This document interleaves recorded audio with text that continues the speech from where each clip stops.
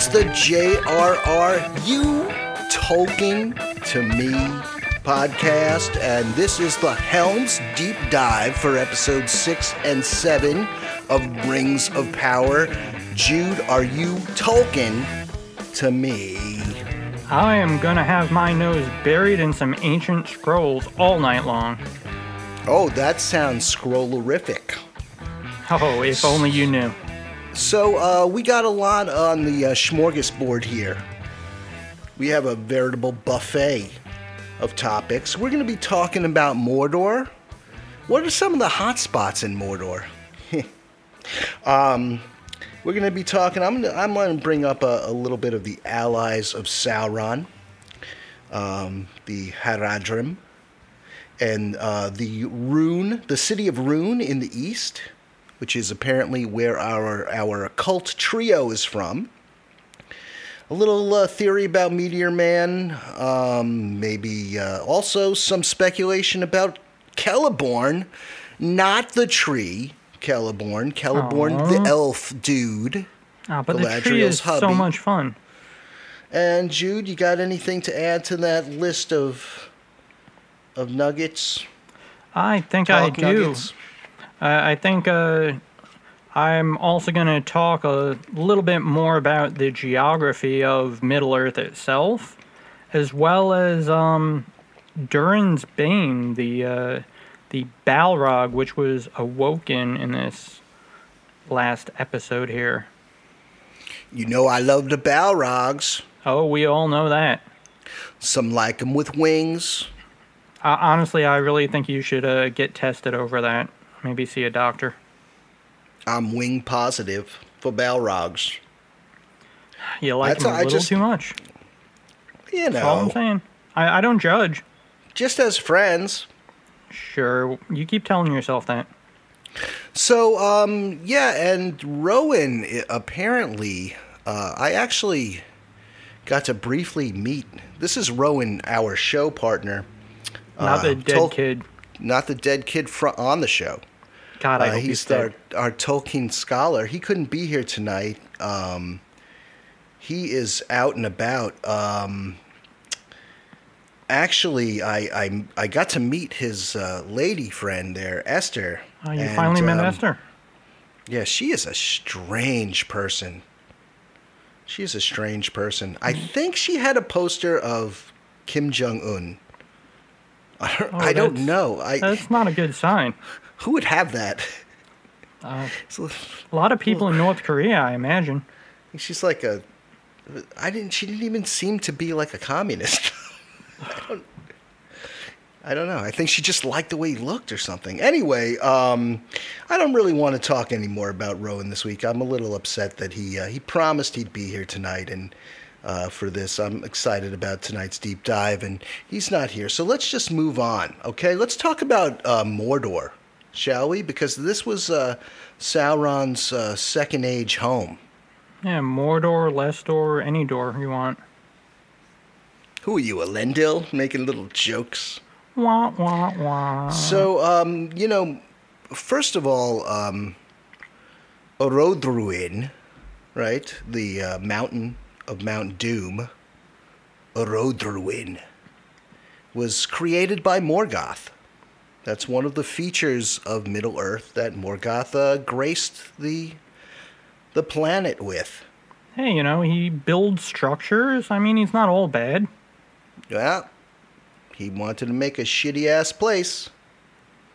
So, that belching volcanic mountain was there before, according to lore, before Sauron moved in. He moved in because of it, because it provided some nice shelter from the sun for his orcs, and also the surrounding mountain ranges. He figures it'll make a nice home. And it definitely does. It's fortified. You got the Ash Mountains across the north. Throw a futon over here. You got the mountains of shadow in the west and the south. You can't beat it for protection. Maybe some IKEA furniture over there. So, but if you were gonna have a furniture place, it would definitely not be in a couple of the areas of Mordor. It was just mostly a shithole, but there was actually a place that was fertile too. So let's go through some of the places that are in Mordor. First of all, you have the Black Gate, right, which we know from the Peter Jackson movies, between the two mountain ranges, and right beyond the Black Gate as you enter Mordor, you have the Valley of Udun. So what we saw happen, and what we've been seeing happening in the Southlands, is that area, Udun. Yes. It was the titular land of Episode 6. That's where the Black Gate will eventually be constructed. And I would imagine that the area where the orcs came down into the village, if you look at the way it was depicted on the show, they almost go into sort of a valley in order to come through, in order to get to the town. And it would appear that that is very likely where the Black Gate might end up. Yeah. Yep. So once we get south of Udun, and that's where we have Mount Doom, a road through in. And then to the east of Mount Doom is where Sauron is going to build his famous Tower of Barad-dûr, which, by the way, is so vast by the Third Age that there is nothing that the people of Gondor could do to tear down its foundations. It was so well constructed and probably protected by magic. It's a big building. So, and that's the tower, of course, that's going to house Sauron's flaming eye in the films. In the movies, yes. I like Sauron. Well, it's become sort of a whole thing with the show, you know. Sauron's flaming eye. We got, in the south of Mordor is the plateau of Gorgoroth. And let me tell you, folks, that's a shithole. I wouldn't live there if the rent was free. Yeah, I might. You know what? If it was anything like New York, they'd be charging, $4,000 a square foot, even in Gorgoroth. Exactly. So, and then now we have Nirn. And Nirn is the good place. If you're going to live in Mordor, live in Nirn. Of course, you'll probably be a slave to Sauron, because that's who lived in Nirn, because the land was fertile, and they took care of the fertile lands to feed those crazy dark armies. Yeah, but is there anyone who's not a slave to Sauron who lives in Mordor? I mean, think about it. Yeah, I'm just saying, that's the nicest part to live in, but you're going to be a slave. I'd rather be a free orc than a slavey man. I don't know. Maybe that's wrong. Maybe that's very un-Tolkien of me to say. I'm just not sure that the orcs themselves are truly free. Yeah, that's true. Maybe with Adar they would have been free. Yeah, possibly, yeah. But he's going to get usurped. You think? So, below Mordor, we have the Haradrim. And those are the guys that we saw. They looked sort of Eastern, darker skin. In the trilogy, we saw them riding the giant elephants. Olifants. Yeah. Or Mumakals. Yeah, that's what they call them. Anyway, they are natural allies of Sauron. I'm going to get into some of the reasons. Some people call them Southrons, as a matter of fact. But at one point, they were forced to pay tribute to Numenor. Now, Numenor, in lore, became quite cruel. They were cruel overlords. They were imperialistic. They were colonistic. And this part of the land had to pay tribute to them. And then, after the fall of Numenor, there were black Numenorians.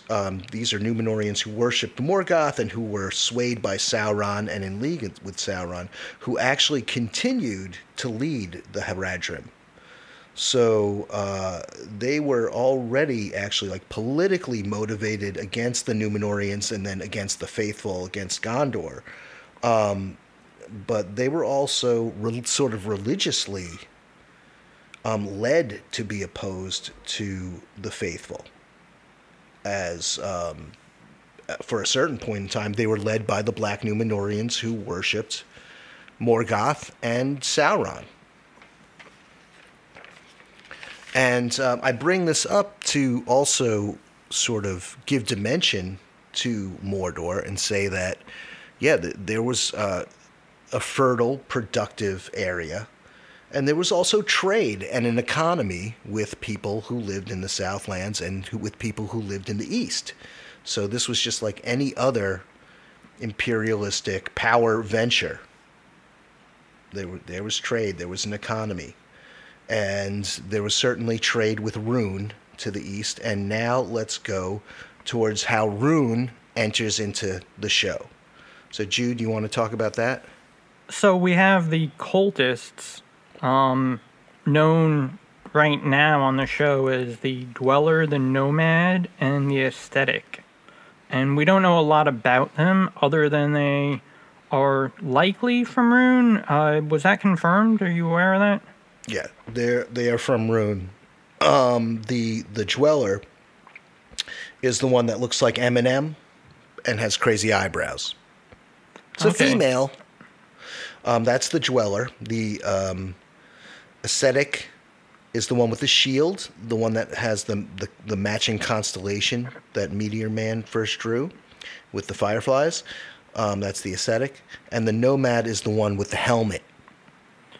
Okay, so yeah, we've got the three of them. Once again, we don't know all that much about them yet, still on the show, and there's not a whole lot of book lore to go on. There are a few theories out there right now, which I believe we're going to address. Well, can we talk about one of my favorite theories? Let's talk about that. In general, not even about this show, but if I have a theory, it's usually about werewolves. We all love werewolves, especially Sauron. He's a big fan. A little old lady got mutilated late last night. So Sauron, he was a changeling in the first age and in the second age. Boy, was he. And he led an army of what, Jude? Werewolves! Werewolves of London. Werewolves of Morgoth. Oh! So, anyway, yeah. Can we get some of that? I think we might be getting some of that. People are like, can we get some of that werewolf action in the show? Okay, well, we know we got some big-ass wolves. I think that's probably what Tolkien's werewolves were anyway. Now, they might have been bipedal, I know. But let's just say this. 3 cultist, Sauronist cultists. She's got the mark of Sauron on her staff, the Dweller. There's 3 of them. Jude, how many big-ass wolves attack Nori and the Harfoots? Let me count. 1, 2, 3. 3. Is that a coincidence? Would they write that coincidence? The 2 things stalking Meteor Man happen to both come in 3s? It's Jude? quite a coincidence, and there's more and more evidence to support that, including the way they just kind of seem to vanish and then pop up. I think from a book standpoint, the biggest thing that leads to questions in this is that canonically, the werewolves of Middle-earth are generally not considered to be shapeshifters. However, that doesn't mean that shape-shifting werewolves can't exist or that they won't exist on the show. So I think there's a good chance of it. Well, look, there are things we can't get. Like Glorfindel. that are different. We can get Glorfindel if We're you not really getting try. People, children, Glorfindel. if you really try, you can have a Glorfindel. Children, it's all up to you. Okay, it's will. So anyway, Jude. No, it's Glorfindel, not Will. Jeez. Listen to this, all right? And learn. Taking notes. We can have changeling werewolves in this because we're already so different in so many ways. Can't we just be different in this one way that's also awesome? Yes, we can. Let's do that, people. So I'm going to say that there's a good possibility that we've already seen that these three cultists, Sauronist, Morgothist freaks, they have some magical powers. She didn't just blow some embers there, Jude. She's not just blowing embers. Number one, I don't know who Embers is, but that being said, she definitely shot fire, and we know that they channel magic. As we just pointed out, we know that there are three of them. 3 wolves attack. We've seen wolves, which we have not had any confirmation of exactly what they are, because they're not the same as the warg we saw in the orc camp. So, yeah, I think it's definitely possible. And of course, we know that Sauron, who, we do not know whether or not we've seen him in the show yet, or some form of his, but we know that he is the Lord of Werewolves. The Lord of Werewolves. So, I'm going to say this. What order, Jude, what order of power do you think this cultist trio is? Is it possible that they are Maiar? I think that there is a distinct possibility of that, in that they have performed so far a lot like what we know of the wizards of the Astari, but they clearly are not the Astari. So to introduce an order of wizards who are dark Maiar would be an interesting way for the show to go, and I'm definitely down with it. Other than Sauron and Balrogs, do we have any other dark Maiar? None that come to mind. Interesting. I don't think they are. I think they're under Sauron. I think that their sorcery is not from the heavens, but we'll see. So also they're obviously tracking Meteor Man. They're going to confront him, or are they?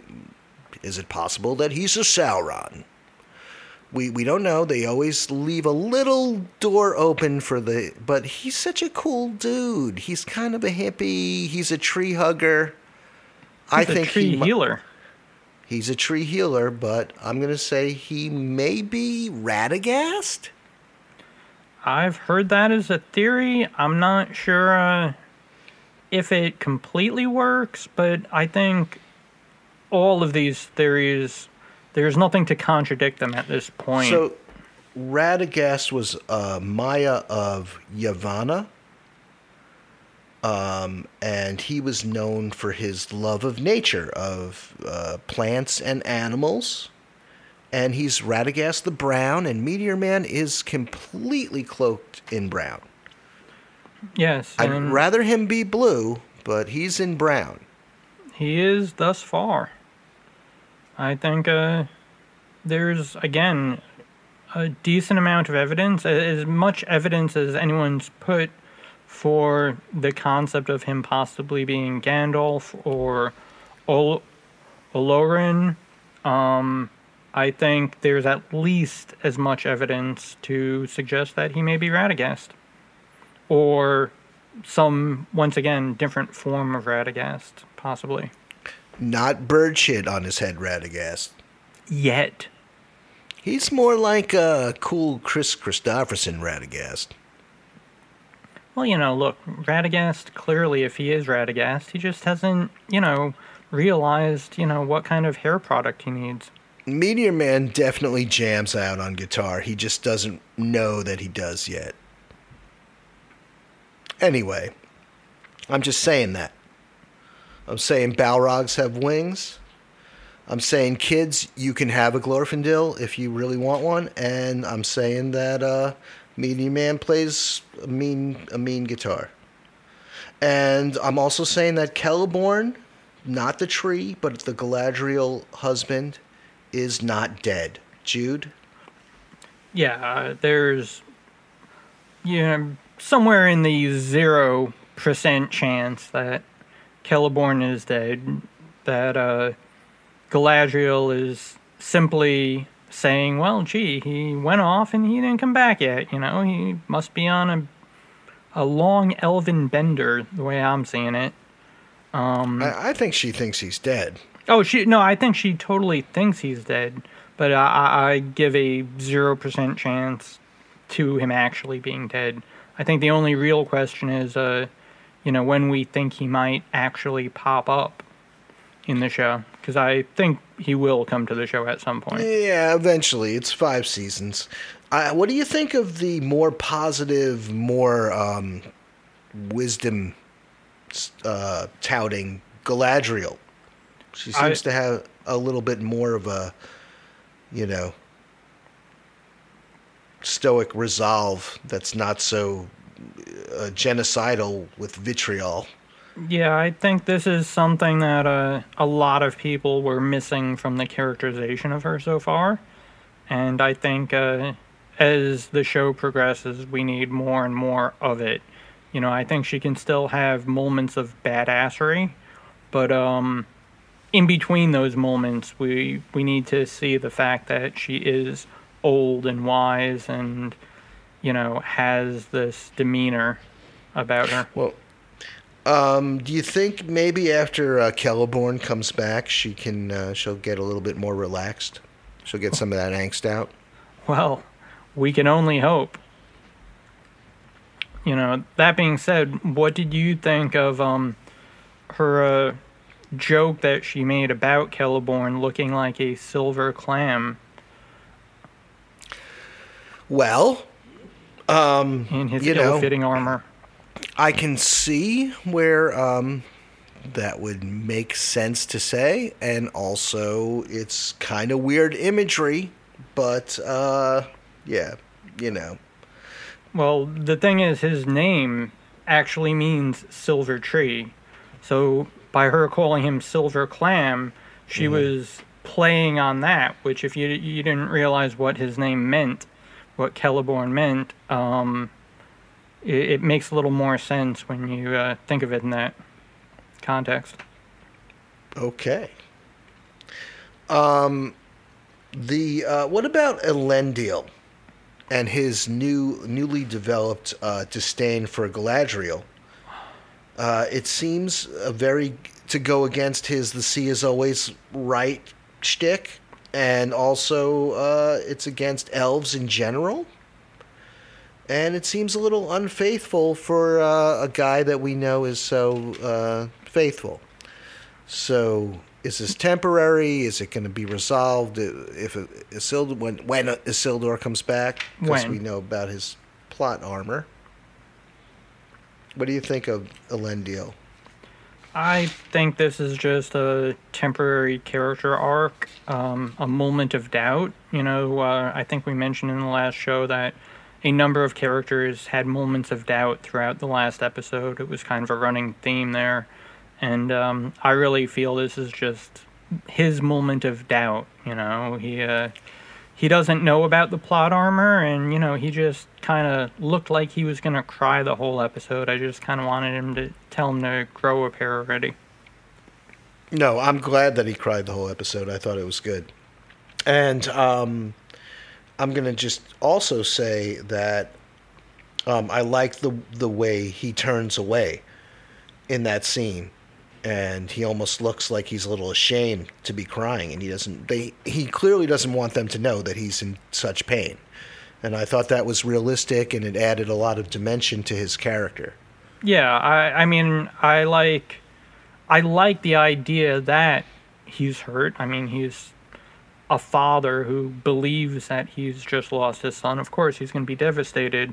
But I feel I would have liked it a little bit more if he put on a braver face in front of Muriel and the soldiers, and then had a moment of being by himself where he essentially broke down.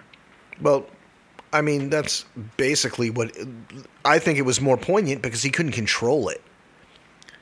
Like, sometimes you can't control it. And that shows his extreme grief. I thought it was better that way. So anyway, Muriel, when she's taking an oath, she's vowing to Galadriel that she's going to be her ally. She calls her father Isil Ador, or is Inziladin. So Inziladin equals Tar Palantir. Now I'm just curious, like, why use the nomenclature of the unfaithful over the faithful one when you're taking an oath with an elf? Yeah, that was a bit odd. I too felt that was a bit odd writing. Maybe they didn't want a lot of the audience to get confused with the use of Palantir because of the device, the object that we know as the Palantir. I honestly don't have a good reason for it. I think it would have suited me better if she had stuck to the Tar Palantir name, but you know, has that name been used at all? I felt it has been. I know it's used in the credits. Whether or not they spoke it aloud, I'm honestly not very certain. I would have to go back and double check. So, what about Lady Macdisa? You getting any Lady Macbeth vibes with her? She seems pretty ambitious. She's given him a pep talk. She's like, your brother's not going to rule. First time we're mentioning a brother, by the way. Also... Yes, well, the father had mentioned the brother earlier in the episode, but this is the first time in this series, this episode, that we got mention of Durin's brother. Right, but also not. She wants to rule, like, not only their mountain, but she mentioned all the mountains or many mountains or something like that. She's ambitious. But so it's you know what is cool though, seeing like a married couple in this Tolkien setting. I think that's pretty cool. I think Tolkien really wanted the dwarves to be like a hard people to understand and like. And the movies have kind of changed it a little bit. Like, I think he wanted it to be so that outsiders didn't know male from female and one male from another male. They're all Doran, basically. But, you know, I think he moved away from it when he was telling his kid's story, which is The Hobbit. Totally different thing. He didn't even necessarily intend them to be in the same world when he told that story.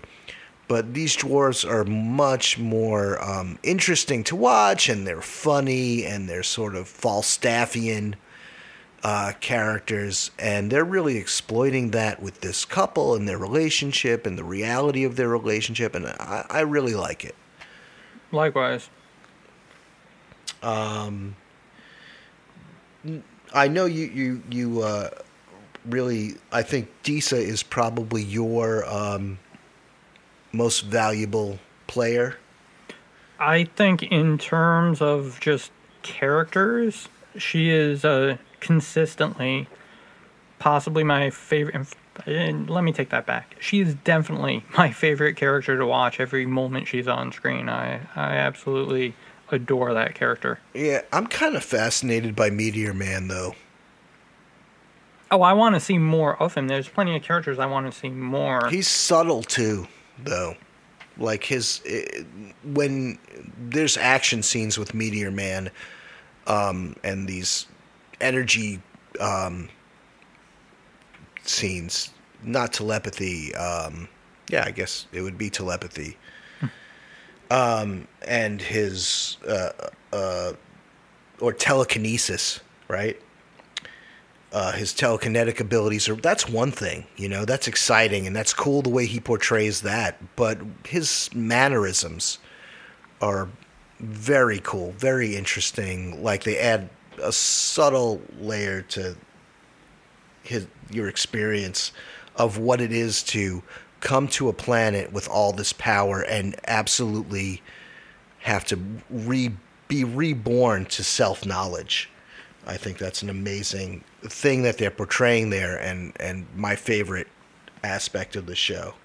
Yeah, I mean, Daniel Wayman, the actor who portrays the Stranger, is doing a knockout job with the nuance of the character, especially for someone that's got virtually no dialogue to this point, very, very little.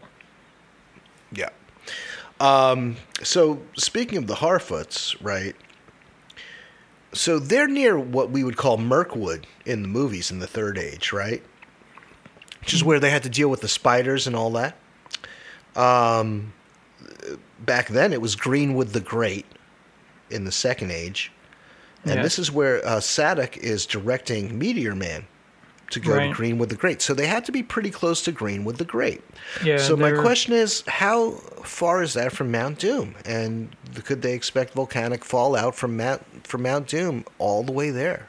Well, what we know is that they are a bit southeast of Greenwood the Great when Sadek is directing Meteor Man, the Stranger, to it. So he will be called Meteor Man on this podcast, young man. I apologize, Meteor Man. So they're a bit southeast of it, and it would appear, based on the maps that we've seen and that we can look up, that they are essentially somewhere in between where Mount Doom would be and where Greenwood the Great would be. So, they're right smack dab in the middle of that. So is that like scientifically possible for Mount Doom to? Because I know you looked into the volcanic fallout, right there in town. The what's it called again? I did not look up. You're talking about the pyroclastic flow. The pyroclastic flow.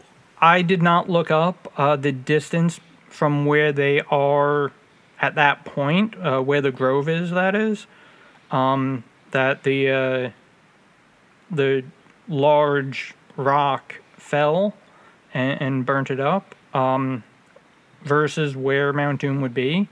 I did not measure that. However, it kind of feels like I would have probably preferred to have seen maybe some smaller bits of volcanic rock hitting that area. It could have still set it on fire. I think the large crater that we had seems a little bit much, but once again, without measuring it, I'm not really positive just how far that should have flung.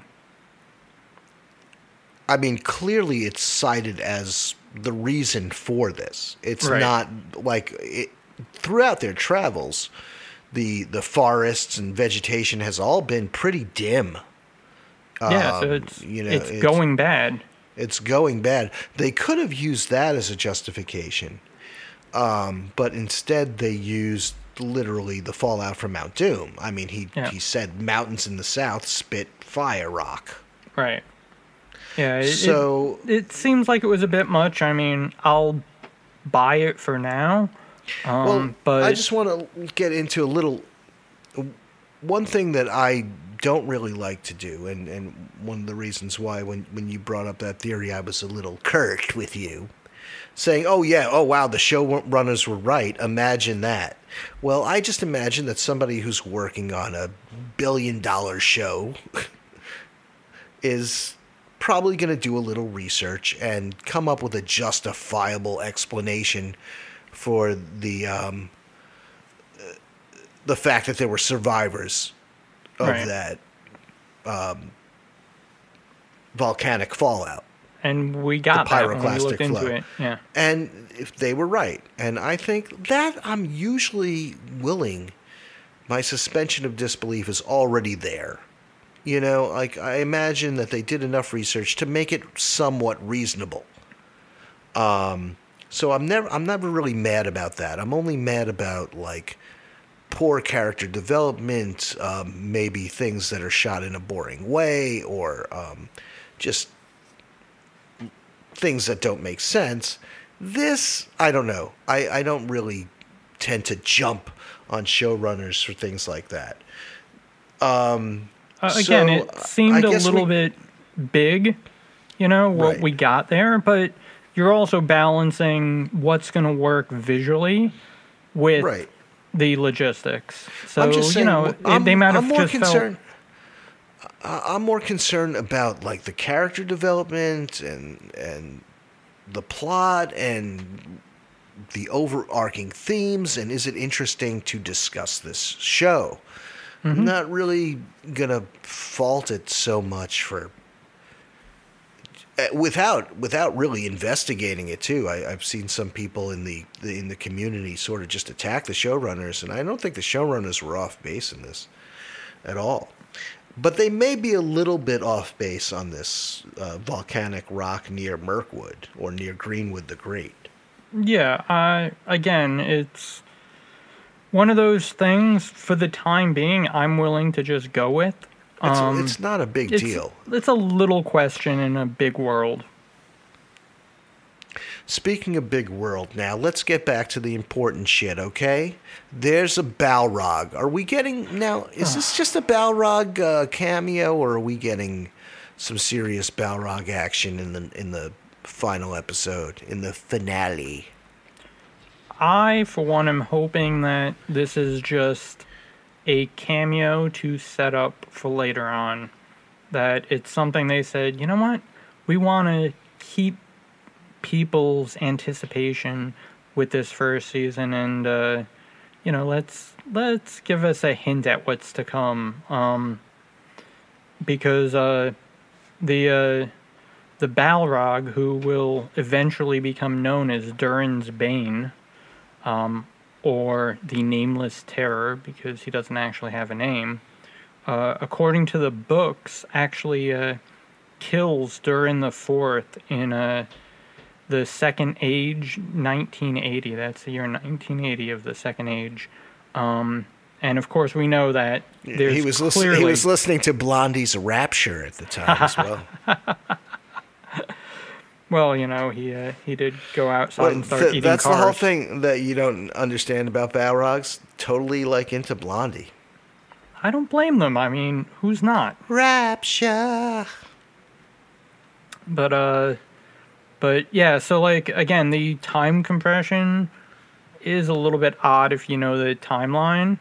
But that being said, we don't actually... we don't know what year the show actually takes place, or if we're ever going to get a definitive answer on what years the show takes place, since they are mixing and matching various stories.